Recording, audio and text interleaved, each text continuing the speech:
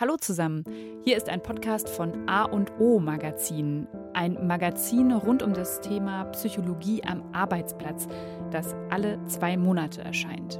Mehr über das Magazin können Sie erfahren im Netz unter aoberatung.com. Und wenn Sie Ideen, Anmerkungen oder Feedback haben, schicken Sie uns gerne eine E-Mail an info@a-end-o.com. Wir haben dann auch eine kleine Überraschung für Sie.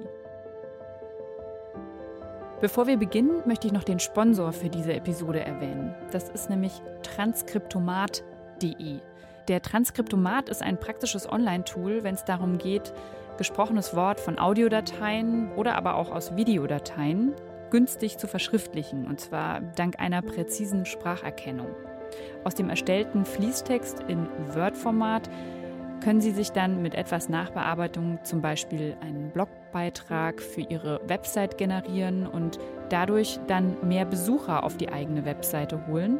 Denn Suchmaschinen wie Google durchsuchen vorrangig Texte und zeigen das dann als Suchergebnis an. Wenn Sie wissen wollen, wie so ein generierter Text aussieht, schauen Sie einfach mal auf die Website von transkriptomat.de.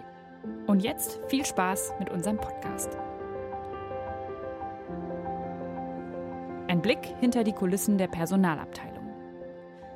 Zu- oder Absagen sind im Personalauswahlprozess an der Tagesordnung. Wer eine Zusage bekommt, reagiert natürlich glücklich oder sogar stolz. Ebenso ist es natürlich enttäuscht, traurig oder sogar wütend zu sein, wenn sie im Bewerbungsprozess abgelehnt werden. Wie läuft der Mitarbeiterauswahlprozess eigentlich ab und wie wird entschieden, ob jemand angenommen oder abgelehnt wird? Werfen wir dazu einen Blick hinter die Kulissen der Personalabteilung.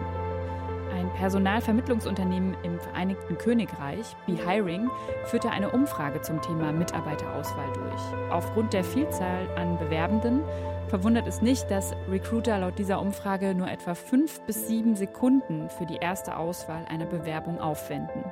Wenn eine Bewerbung dann zur weiteren Bearbeitung in Betracht gezogen wird, zeigte eine Umfrage von Talent Technology State of Recruiting, dass Personalvermittler ungefähr 4,5 Minuten benötigen, um die Bewerbung eines Kandidaten oder einer Kandidatin genauer zu studieren. Wie viele Bewerbungen Recruiter für eine Stellenanzeige erhalten, kann variieren. Laut einer BeHiring-Umfrage erhalten Recruiter rund 250 Bewerbungen auf eine Stelle. Wenn mehrere neue Mitarbeitende für verschiedene Stellen gesucht werden, ist es also durchaus denkbar, dass ein Personalvermittler aus Tausenden von Bewerbungen pro Tag auswählen muss. So verwundert es nicht, dass die von Talent Technology State of Recruiting durchgeführte Umfrage zeigte, dass es für Recruiter gar nicht so leicht ist, eine bzw. mehrere geeignete Personen für das Unternehmen zu finden. Laut BeHiring werden wahrscheinlich nur 17% der Bewerbungsanschreiben von der Personalauswahlabteilung gelesen. Fehler in der Rechtschreibung oder Grammatik können demzufolge bereits Gründe für die Ablehnung von Bewerbungen sein. Oder auch eine unprofessionelle E-Mail-Adresse wie diehübscheste@email.com oder dercoolste@email.de. Und wie lange dauert es, bis eine Stelle nach Ausschreibung mit einem neuen Mitarbeiter oder einer neuen Mitarbeiterin besetzt wird? Die Talent Technology State of Recruiting Survey aus dem Jahr 2012 zeigte, dass ein Recruiter im Schnitt 45 Tage benötigt, um eine Stelle neu zu besetzen. Die Rolle der sozialen Medien wird in unserem Alltag immer wichtiger. Social Media wird nicht nur für private, sondern auch für Unternehmenszwecke genutzt. Die BeHiring-Umfrage zeigte, dass bis zu 89% der Unternehmen soziale Medien verwenden, um Stellenangebote zu veröffentlichen. In diesem Zusammenhang haben sowohl die BeHiring-Umfrage, careerenlightenment.com als auch die Talent Technology State of Recruiting-Umfrage gezeigt, dass LinkedIn, Facebook und Twitter die am häufigsten genutzten Social-Media-Unternehmen sind, um Stellenangebote zu bewerben. Dabei zeigten alle diese Umfragen, dass LinkedIn am häufigsten von Unternehmen bei der Veröffentlichung von Stellenangeboten genutzt wird. Daten von careerenlightenment.com ergaben zudem, dass im Jahr 2011 14,4 Millionen Menschen soziale Medien nutzten, um Arbeit zu finden. Es ist nicht verwunderlich, dass eine Umfrage derselben Website zeigte, dass 55% der Unternehmen planen, der Nutzung von sozialen Medien zur Rekrutierung neuer Mitarbeiter mehr Aufmerksamkeit zu schenken. Obwohl sie eine ziemlich zentrale Rolle bei der Veröffentlichung von Stellenangeboten spielen, zeigt die Talent Technology State of Recruiting-Umfrage, dass die Effektivität von sozialen Medien immer noch unter der Effektivität von Medien liegt, die üblicherweise zur Veröffentlichung von Stellenangeboten verwendet werden.